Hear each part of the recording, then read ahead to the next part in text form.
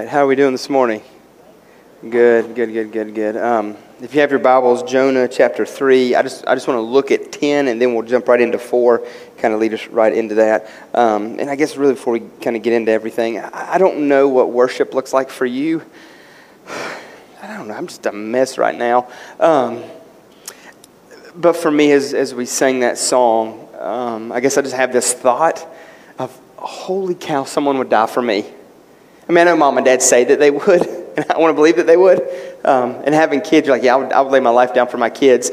But for someone to die for somebody that's no good, wicked, sinful, that would fight against, that would be considered an enemy of, to have a God who would willingly lay down his life, I mean, blows my mind. So for me, as we sing that song, worship is just us gladly reflecting back to God, how much we value him, his worth in our life, what that means and what that looks like. And so as we sing that song and that thought just kind of resonates in my heart, like, God, are you serious? Like you would do that for me? You did do that for me. You voluntarily went to that cross and laid down your life for a wretch like me. And we're going to talk about that stuff here in a minute. But I'm just thinking of just like the reality of that. I mean, and the scripture says that for a righteous, maybe someone would die. For a good man, maybe. I mean, but for us, church, that God would voluntarily sacrifice. Like, do you understand the weight of that? Like, God kills his son. And the reason why God kills his son, and I want to make sure we understand the picture of that. I mean, this brutal death, our God pours out on his son all the wrath and judgment that we rightfully deserve. I mean, that blows my mind. Blows my mind that our God would do that for us.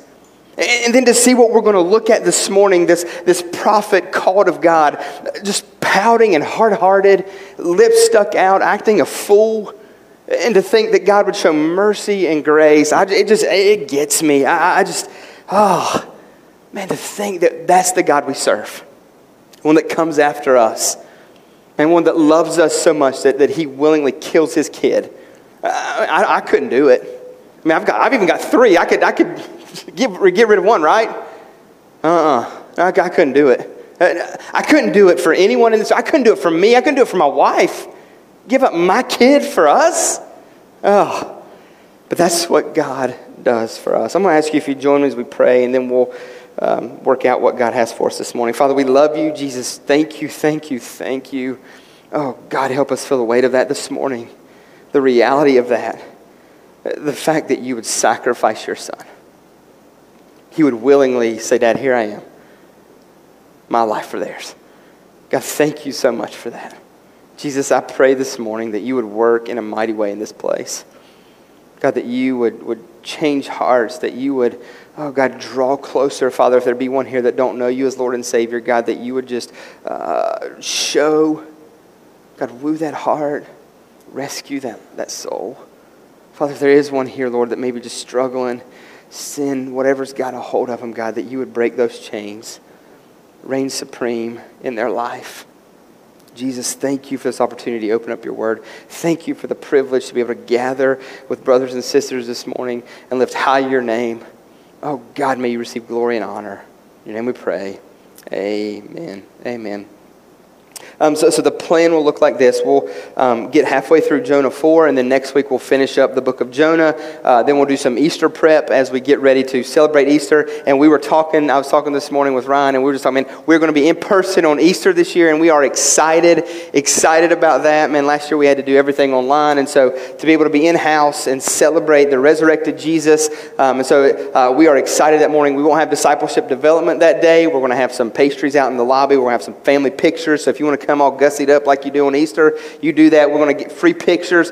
We'll have those the next week to give to you. But man, we are excited to celebrate Easter. That's kind of the game plan for the next few weeks for us as we prepare and celebrate all that Christ has done. And so to kind of catch us up, to get us to chapter 3, verse 10 there, what we looked at last week was that we serve a God of second chances. Jonah had rebelled, but God got him to the place where he could finally use him, could bring him to the place where he needed him to be to do some things for his glory, for God. God's glory. And then in that, we see how serious God is about sin. As he tells Jonah to go tell the people of Nineveh that he's going to destroy them in 40 days if they don't repent and turn. And then God is compassionate toward those who cry out for mercy. And he doesn't. He relents of that. And so that's what we looked at last week. If you missed it, you can check it out on our app, or you can follow along there this morning even, or on our website. But this morning, I just want to ask you a question to kind of kick things off. Kind of a pull back the curtain for a moment. Let's get to know each other a little bit better, a little bit deeper. But I want to ask this question. Do we have any powders in the room? Yeah, okay. No, put the hands up. No, we're not. This is church participate. Dang, okay, so there's a few of us, powders. Okay, well, I just want to go on record to say that I am. And I believe, other than probably from our boy Jonah, I am probably one of the best powders I know. I mean, I'm good at it. I am so good at it. Like I can remember, like, especially like, again, pull back the curtain a little bit. Early on in the marriage, like when something wouldn't go my way, man, I could shut down and lock down in a moment. Like it would be 3 or 4 days before I would even pull back a little bit and let her know what the problem was with her. Which really just circled around, and the problem wasn't really with her, what I come to find out really, really quick. But I would. Something didn't go my way, or I didn't like it. Things like that would happen. I would shut down. I could cold shoulder it in a minute. You know what I mean? I would take my ball and go home if I needed to. I was like, I could pout with the best of them. And it's been a work. Like God's worked on me. God's been chipping away at, and I feel like I'm getting better at not pouting, at kind of just opening up and just sharing my heart, what's going on, what I'm feeling in that moment, kind of working through some of that type of stuff. I feel like God's really brought about conviction. God's helped me, first of all, kind of grow and mature as a man, and then also as a man of God, kind of done a work on me and kind of shaped me and molded me and chiseled me and brought about conviction whereabout I needed to repent and get over myself. Because what I've learned is with pouting, that's the reality of it. That's the problem. The reason why we pout is because we believe things should go a different way or should go a certain way or a way that usually benefits us. And so if it doesn't benefit us and if it isn't all about us, then we just shut down, or we, like I said, do that little pouting thing. And what God has revealed to me and shown me and taught me over the years is this, guy, you need to get over yourself. That you're living closed-handed with certain things. That you're making the story about the one that it shouldn't be about you, your preference, your like, your wants, instead of pressing in and asking me what I want. And so God has just done a work in my heart, because the reality is this, is that when we live in that place and we pout and we do the cold shoulder, or we shut down, or we lock up for however long, all that is sin. All that is saying, okay, God, I don't trust you in this moment to be you and to do what you need to do in this moment, in this person, in me, in the situation, in the circumstance, and whatever it may be. It's us telling God, yeah, you're good, but maybe not that good. And that's sin. And so God has done a work in me. And so we're going to kind of see that play out this morning. We're going to see that very thing happen this morning in this story as Jonah struggles with what God's going to do. And so my hope is that we will see why it's so important, so very important to make sure our heart is in check, our heart is in tune, and our motives is pure before the Lord in all that we do, so that His glory would be made known.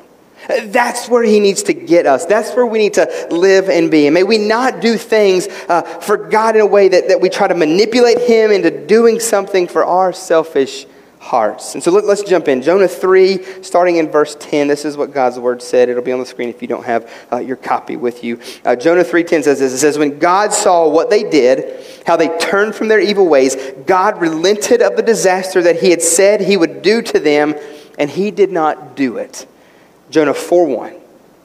But it displeased Jonah exceedingly, and he was angry. Dang, y'all. I know that's not good English, but dang. I mean, what a response. What a place to be. Jonah is displeased. He gets ticked because God extends grace and mercy to a people that needs what? Grace and mercy. He gets mad at that. And I guess what blows my mind was Jonah just not in that same position. I mean, Jonah was just in the belly of a fish for 3 days in desperate need. Rewind it even more. He was in the sea, the open sea with a storm, and God provides this fish, and he needs that grace and that rescue and that mercy, the exact same grace and rescue and mercy that God displays to these people, he displays to Jonah. And it's like he's just forgotten what's happened. I mean, the same thing. God rescues and saves him. All I got to say is when I read Scripture, thank God there's not somebody following me around recording every little thing that I do, that I say, that I think. I mean, this poor guy, I mean, look at it. I mean, are we not quick to jump on Jonah like, that fool, what is he doing? I mean, my gosh, does he not remember? I mean, we'll give him down the road. We'll give him a hard time. We'll jump him in a moment. Only to have the reality of our life to be the same thing from time to time, is it not? For us to be in the exact same boat, living the exact same way, thinking the exact same things, doing the exact same stuff. And so when we look at Jonah, we're not 100% why Jonah was so mad. I mean, there's a bunch of different reasons. It could be because he's afraid of losing face. I mean, he just proclaimed judgment, which now God's not going to give judgment because they've responded in such a way to move toward God, not away from him. And so God's going to show grace and mercy. So maybe he was afraid to be ridiculed or mocked or made fun of. That could be a reason. Or Jonah, as a Jew, having to deal with these Assyrians of Nineveh, who mistreated his people, who took advantage of his people, who were wicked to his people. Maybe there was some bitterness and hard feelings there. Maybe that was some of the case. Or maybe because Jonah professed the only living God to Israel with very little success. So maybe there was some bitterness there. I mean, my people won't even get it, but these people get it. I mean, I don't know. We're not 100% certain the reason or the root of what's going on here in this story, in this moment, in Jonah's heart. But we've got to be, church, we have got to be so very careful to guard against so that we don't end up with a hard heart toward people. We've got to be very careful. Do people deserve? Yes, absolutely they do. Get them, God, get them. But do we not too deserve that same judgment and wrath and damnation? Absolutely. Absolutely we do. We deserve the same treatment, the same judgment, the same thing. But thank God that he doesn't. But thank God in his mercy and grace, he chooses not to, that he bestows upon us love, that he woos us and he draws us and he rescues us. Thank God for his mercy and grace. Yes, people deserve, but we've got to look past that. We've got to be so gospel driven that even in whoever, whatever they're deserving of, man, our heart bent needs to be to the gospel and compassion and mercy, the same that's bestowed from God onto them. I mean, that should be, because that was the exact same grace and mercy that was shown to us. That's why we're sitting here this morning. Like, you get that, right? That's why we have a love and a desire for God, because that mercy and grace wooed us. God rescued us and saved us from the very thing that we deserved. And so if we want to talk about deserving, all of us deserve. But God in his mercy and grace. So what do? We've got to keep the cross and what God did for us so fresh on our heart that we are full of worship when God calls others to himself. That we don't get bitter, that we don't get hard-hearted, that we don't get mad, or we don't get frustrated, or we don't get aggravated when, he saved them. Can you believe it? I mean, that's in essence what Jonah's doing, is it not? God saved them. God moved in their favor. God did something for them. See, I think the problem that arises is that we forget so quickly from what God saved us from. That we're so quick to forget how great and good and glorious God is and what he has saved us from. See, the problem is we think we're not that bad of a sinner. And we weigh our sins and we compare them. And when we compare our sin, we don't ever compare it to the guy that's like kind of close to us. It's always to that guy like on death row, or that whatever down the street, or that one that just got arrested. I'd never hit my wife. I know better first, but I would never hit my wife. He hits his wife. I don't hit my wife. That sinner down there that needs. I mean, God rescues us from the same sin. I mean, you look at it and you slice it however you want to, but sin at the end of the day does what? It sends Jesus to the cross. Sends Jesus to the cross. So we think we're not that bad of a sinner. We don't think we're in that bad of condition. And that God should be grateful. He should be grateful to have us. That we actually bring something to the table. That we're actually good and it will help him if we're on his team. That he has done something now, he's accomplished something now, that he has recruited and that he has got a hold of us. And church, that is the wrong place to be. That is the wrong place to be with the wrong understanding. See, God doesn't need us. God doesn't have to have us. We add nothing to God. I die tomorrow, and guess what happens to New Life? It will be open next Sunday, worshiping like it does this Sunday. You don't need me. God doesn't need me. And for whatever reason, his grace and mercy. This guy right here plays the guitar every week that leads us into his presence. He don't need you. You can go away tomorrow and this thing's going to be fine. You right here, and he don't need you. I mean, you can leave tomorrow, whatever could happen tomorrow, and the youth will be just fine. This is God's church. He cares for her far more than anybody else in this room. And his grace and his mercy to call us into. Actually, he don't need you. I mean, something could happen. You could leave, whatever. It would continue to go up because it's his church. We add nothing to it. It's his mercy and his grace that allows us. See, the problem, churches, and I know I'm picking on the staff for a minute because we need it. It's good for us. But the reality is you too. Everybody else has got a rear end in a seat or watching online this morning. This thing is going to be just fine because this is his bride. He loves her.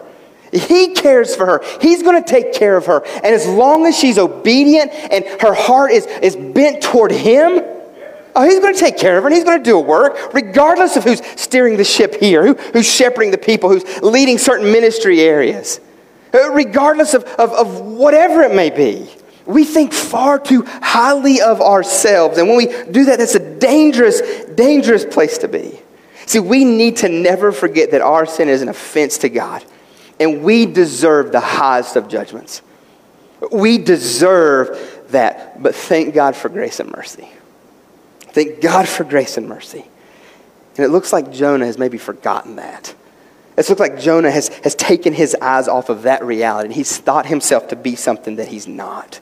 Verse 2, it says this, and he prayed to the Lord and said, so now he begins, so we get to see his heart here a little bit. He's a little tipped, he's a little ticked, he's mad in this moment. Then he begins to pray, and look at what he says as he engages God in conversation. He says, "Oh Lord, is it not this what I said when I was yet in my country? This is why I made haste to flee to Tarshish," like he's justifying himself. Like, God, I knew you'd do it. That's why I ran. "For I knew that you are gracious, a gracious God and merciful. You're slow to anger and abounding in steadfast love, relenting from disaster." Is it not crazy that we get to kind of see a little bit of Jonah's heart? That the curtain's pulled back for us to kind of peer into? We get to see his heart that's not in a place that it should be. Oh, God, I knew it. I said it. I mean, what an indictment on God. I mean, yes, amen. Thank you, Jesus. Right? That this is the kind of God that we serve. He's loving, he's merciful, he's slow to anger. I mean, would we rather have the opposite? I mean, I want a cranky God that's just going to whip me every time he gets a chance. It's going to just be ungrateful and unmerciful to me. This is going to beat me up and give me the worst whatever I can get. That's the kind of God I want. I mean, why don't we give him that kind of an indictment? But no. He gives, I mean, what a word, a compliment back to God. I knew you'd be gracious. I knew you'd be loving. God, I knew you'd be caring.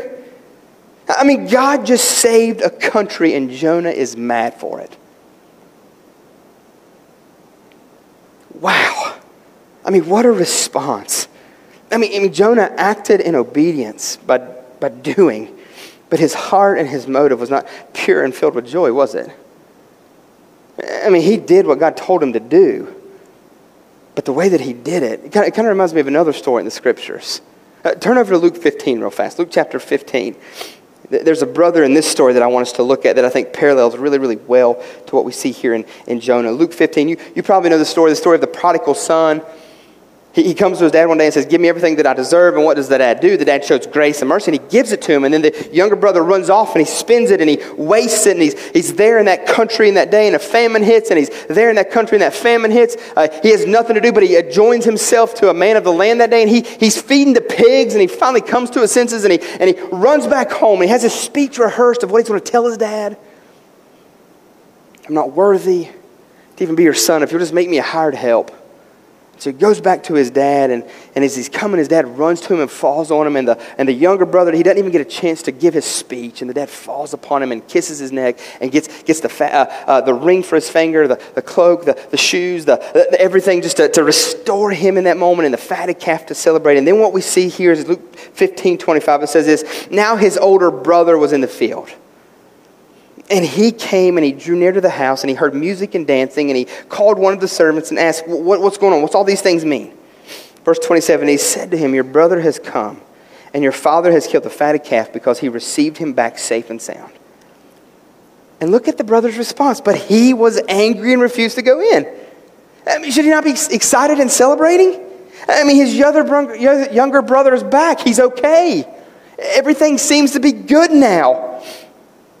But that's not what we see the older brother doing. Look at the father's response. So the father comes out and he entreats him. Verse 29, but he answered his father, look, these many years I have served you, and I never disobeyed your commandment, yet you never gave me a young goat that I might celebrate with my friends.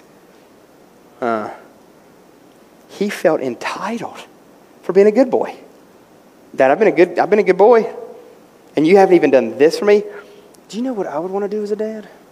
Oh, let me show you what I have done. That roof over your head, that food in your stomach, those clothes on your boy. I will. Oh, no, not this dad. Not this dad. He doesn't do that. No. See that the boy here, he's done everything that was expected all of these years, and he thinks he's gotten nothing for it. What I would press us this morning is that we need to be careful in thinking that we're doing all the right things for the wrong reasons. See, he was doing all the right things, but he wasn't doing it with the right heart. He was doing what was required or asked or expected of him, but his heart wasn't in that place. And I'm afraid that many a day we're no different than this brother, or we're no different than Jonah, as we see here in this scripture. So the question I would ask you is this: what's your motive in being obedient to God? Why do you listen? Why do you do? Why do you follow? Is it what you can get? Or do you think you can have God to do? Is it because you think that you can have some leverage on God, or that you can control God, or you can even negotiate with God? Is that the reason? Because that's what we're kind of seeing here in this story. That's what we see with Jonah. And church, I just want to remind you that we have absolutely nothing to bring to the table. There is nothing special about not one of us in this room. That's the beautiful thing about grace. That's the beautiful thing about mercy. Is that God bestows it upon us just because of his nature and character. We have nothing to bring to the table. Nothing. So the question I would ask you is this: why are you here this morning?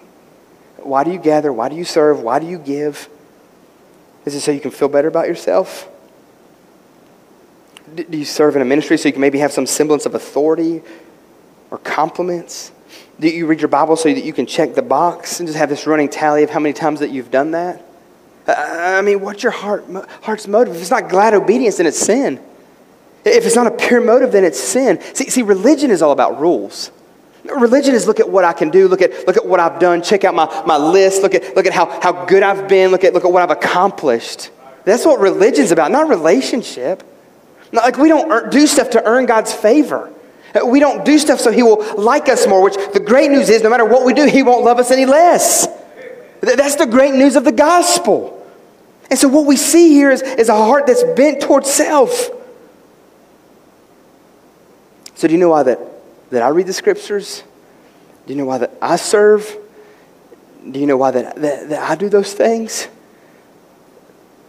It's because I get to. I don't have to. It's because I've been invited in by the King. I mean, think about that for a moment.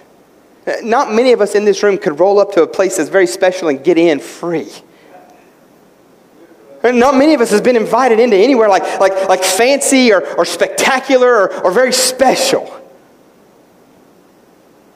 I don't care what mama's told you. You're her best. Yeah, maybe you are.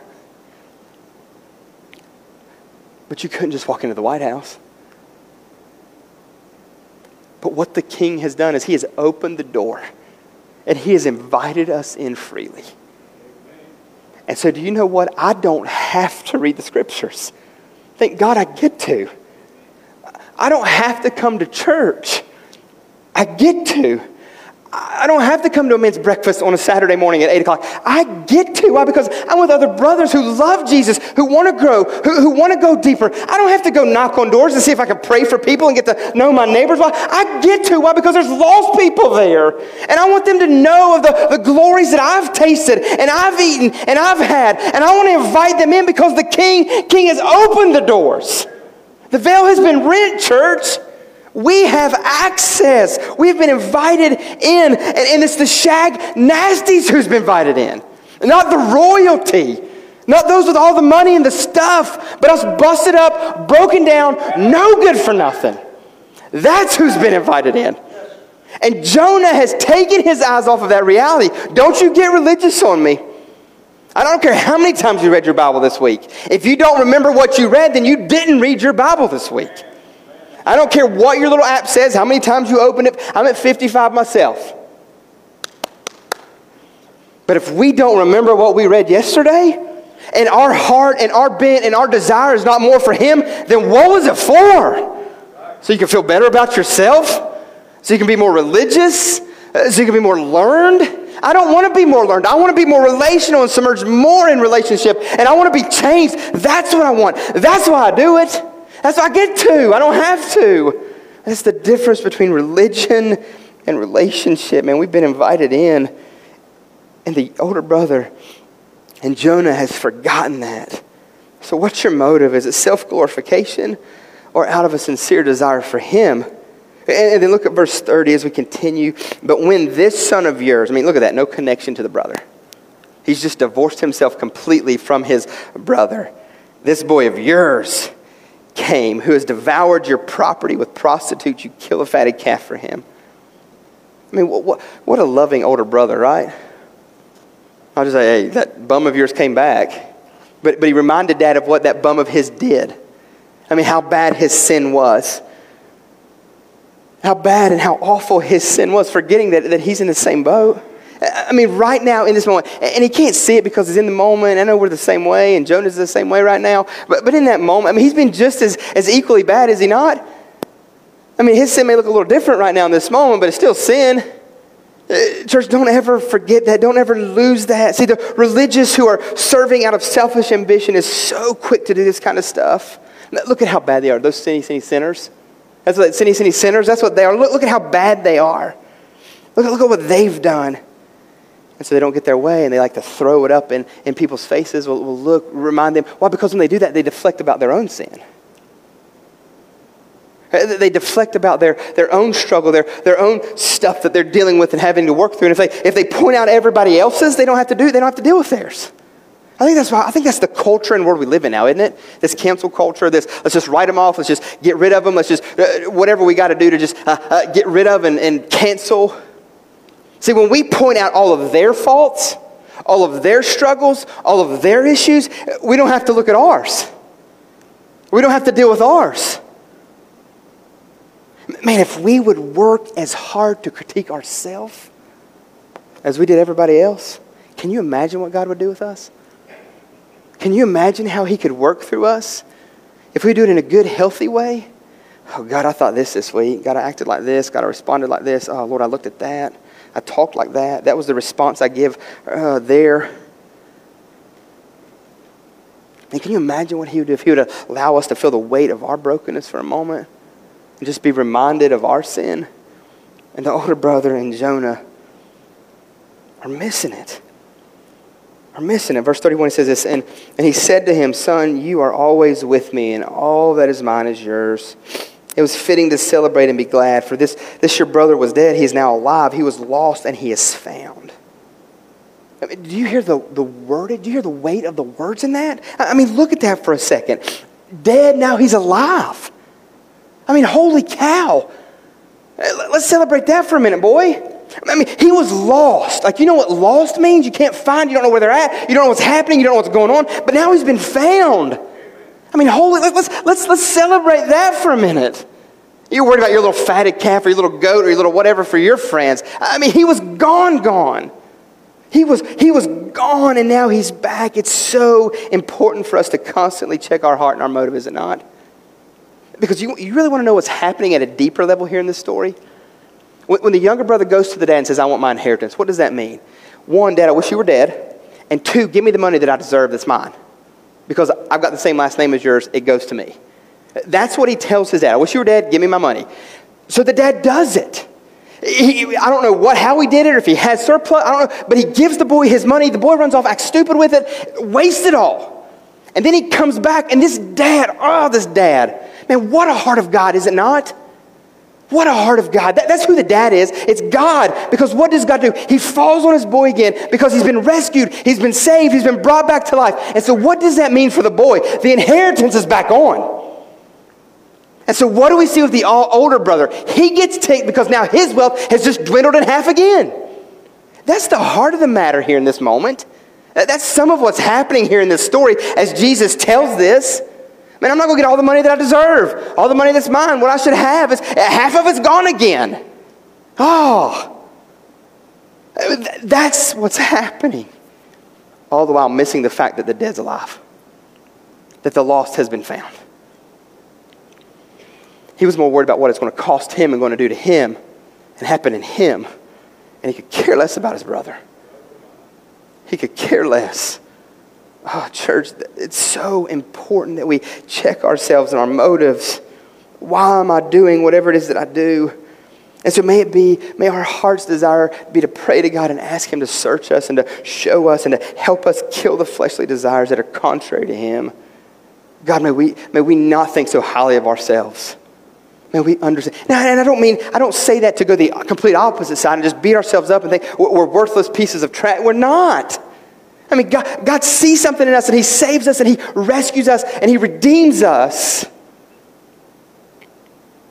And so we are something to Him.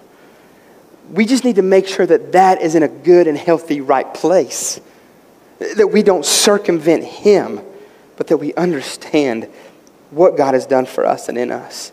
And if we stay in that place, if we stay in the place of this younger brother, if we stay in that place of Jonah for a very long time, what will happen is we'll end up like Jonah and the younger brother. We'll end up in that place where we have a heart that grows bitter and hard toward people and toward God. I mean, that's what we see here in the story. Jonah's ticked at God. The older brother's ticked at his dad. Because they haven't worked through their stuff. They've forgotten where God's brought them. Let's get back to Jonah 4:3. Jonah 4:3, it says this. It says, "Therefore now, O Lord, please take my life from me. For it is better for me to die than to live." Sweet mercy. I mean, that sped up awful quickly, did it not?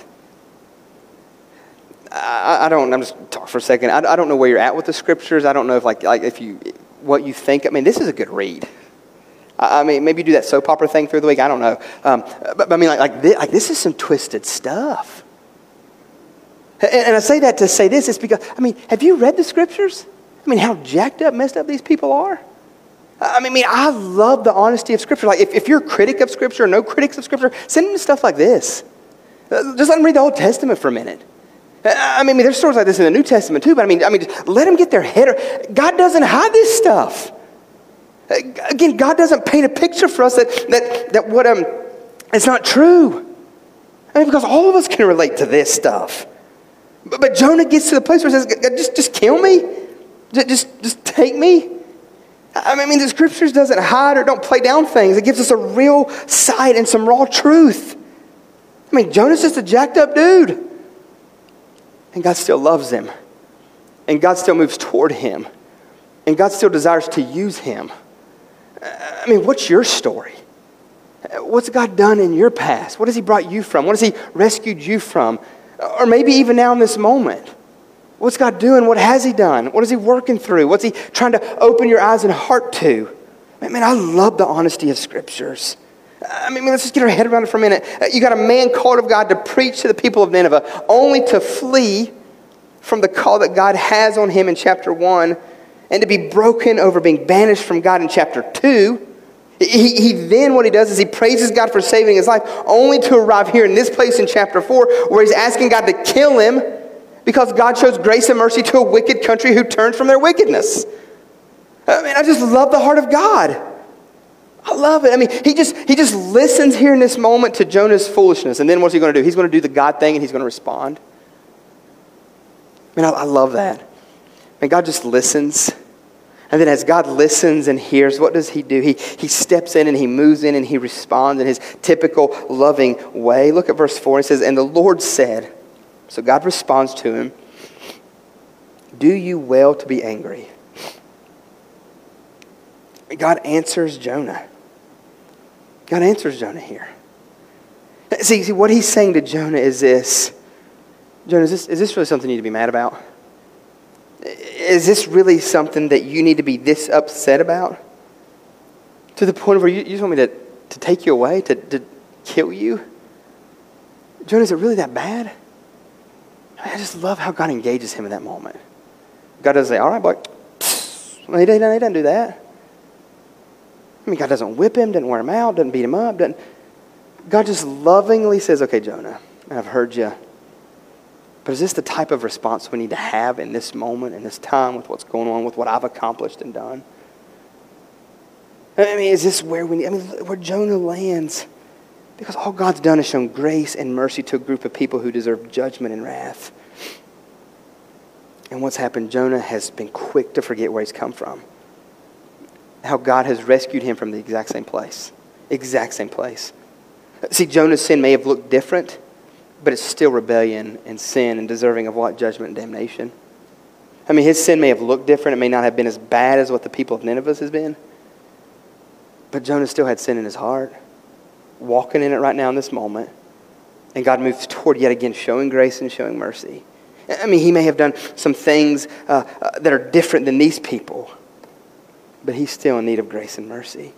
I mean, this is the very heart and call of missions for the people of God.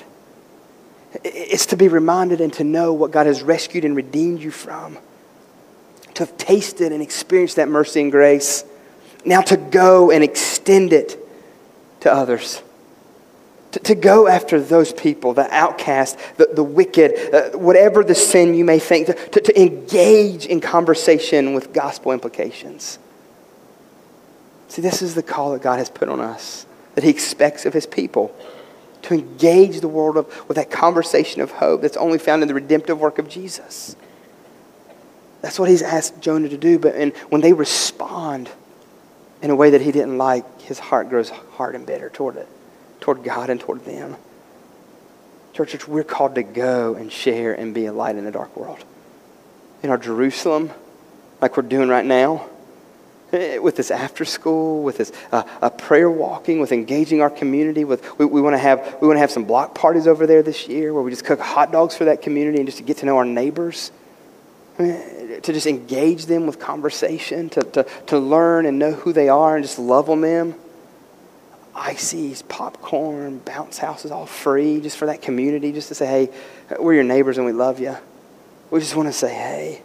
And then for it to spread out and to go deeper and deeper and deeper. Like some of the conversations that I've been having with some people, some things that's being pressed upon our heart that they want to do to be outstretching to one day that we go to the ends of the earth. Like I can't wait till we can get back in that game. Until we can join God to the nations. That we can take him to the nations. I mean, that we can see people come to know Christ all over the globe. And then what we see here in Jonah 5, this is the pouting prophet. Look at him, Jonah 5. As Franklin or whoever comes back up to lead us here in this moment. Look at his response. God asks him that question, and this is Jonah's response to it. Jonah went out of the city, and he sat to the east of the city and made a booth for himself there. He sat under its shade till he should see what would become of the city.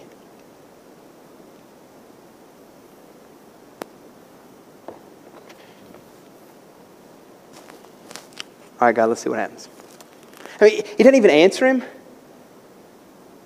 He doesn't even engage him in that. He just goes over and says, let's see what happens. Just sits there, just watches. I mean, the arrogance in the dude. I mean, I thought I was a good pouter. Okay, he trumps me.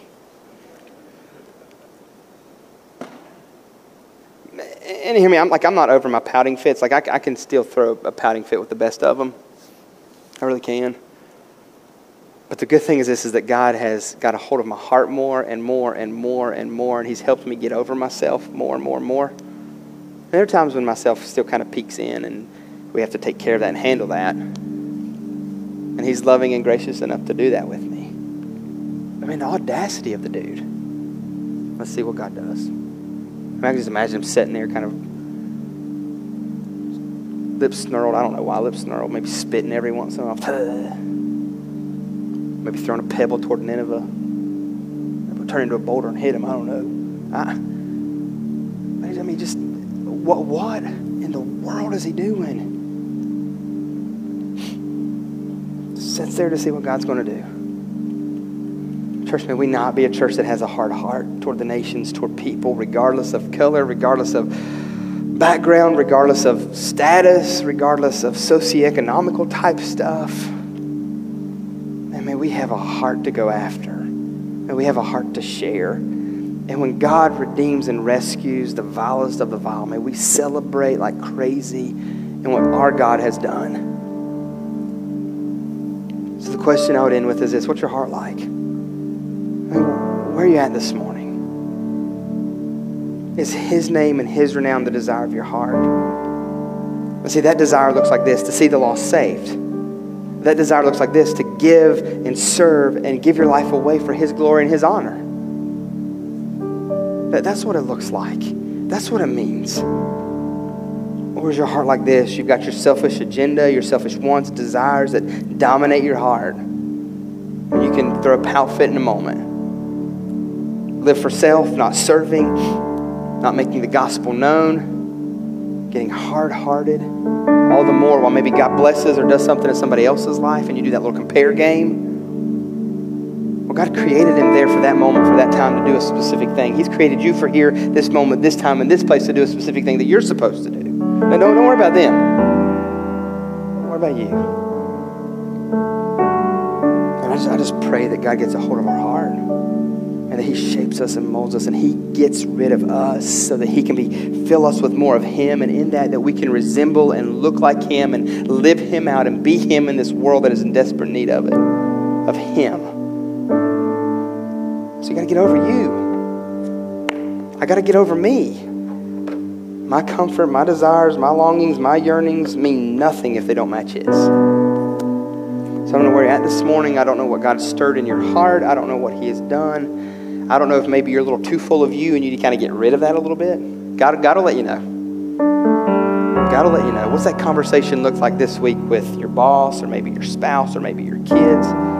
What's that conversation look like this week with maybe some in-laws, some family? Own parents. Maybe another way you can even look at it to see if you're too full of you and not enough full of Jesus is, what have those conversations looked like with people this week in your life? Have they been gospel-centered? Or have they been me-centered, self-centered? Centered on things that really don't bear the weight of eternity? I mean, who have you told about Jesus? Who have you lived out Jesus in front of? What have you done for the glory and honor of God? Because if you're not doing it for the glory and honor of God, you're doing it for the glory and honor of self. And if you keep living that way, you will end up in a miserable, miserable state like Jonah. Like the older brother. Because you can't bear that kind of weight. God didn't create the story around you. He created it around him, and he's allowed us to join in the story. And so when we elevate ourselves to utmost or most important or to the biggest, I mean, that's a weight that we crumble under. So what does God need to do in your heart this week to get your eyes more on him? What is God saying to you right now in this moment? How can you step forward in obedience all the more? And this altar is open. If you need to come pray, If you need to have conversations with people, whatever you need to do, man, I want to encourage you in this moment to be obedient to Jesus. If you need to step out and make a phone call, man, I want to get real here for a minute. If you need to bring your wife down, and you say, look, I acted like a fool this weekend with you. I did not love you like Christ called me to love you and sacrifice myself. Like guys, like you know that, right? When you signed up, and maybe you didn't sign up, maybe she tricked you into, I don't know how you got, but God's will for your life now is that woman that you said I do to. And God's will for your life right now to that woman that you said I do to is for you to die to yourself every day for her. To lay down your life, to care for, to walk with. And maybe it's a work, I don't know, maybe it's a work, it's a relationship there. That you think you deserve too much, or you think that you should have too much. I don't know what it is. Man, but whatever God stirs in your heart this morning, I just want to press you and encourage you to be obedient. Let him work. Feel the weight of that. It's very uncomfortable in that moment. Man, but whenever you lay it down and you let him do work, man, the freedom that comes with that. When I figured out that my marriage wasn't about me, man, it got sweeter. Now, it's taken me 14 years. I'm still not there yet, but I'm getting there. When I figured out that this life isn't about me, I mean, I'm 37 years into this thing. Maybe I'll have a long more time to go. God's got a lot of work to do. Or he may just say, hey, forget it, boy, just come on with me. But man, whenever I figured it out that it's not about me, and I think you said this yesterday in our men's thing, when we live with an open hand, God can take and do whatever he needs to do whenever he needs to do it, and we're fine with it. Because we know it's for his glory and his honor. And it's going to accomplish something far, far greater than we could ever imagine. Jonah missed that. Church, may we not miss it. Father, help us this morning. Feel that weight. Feel that. God, do a work in this place. God, I pray. I pray you start with this guy right here. Praying and asking, God, break me. Empty me of myself. God, empty us of ourselves so we can be filled with you. So let me pray. Amen.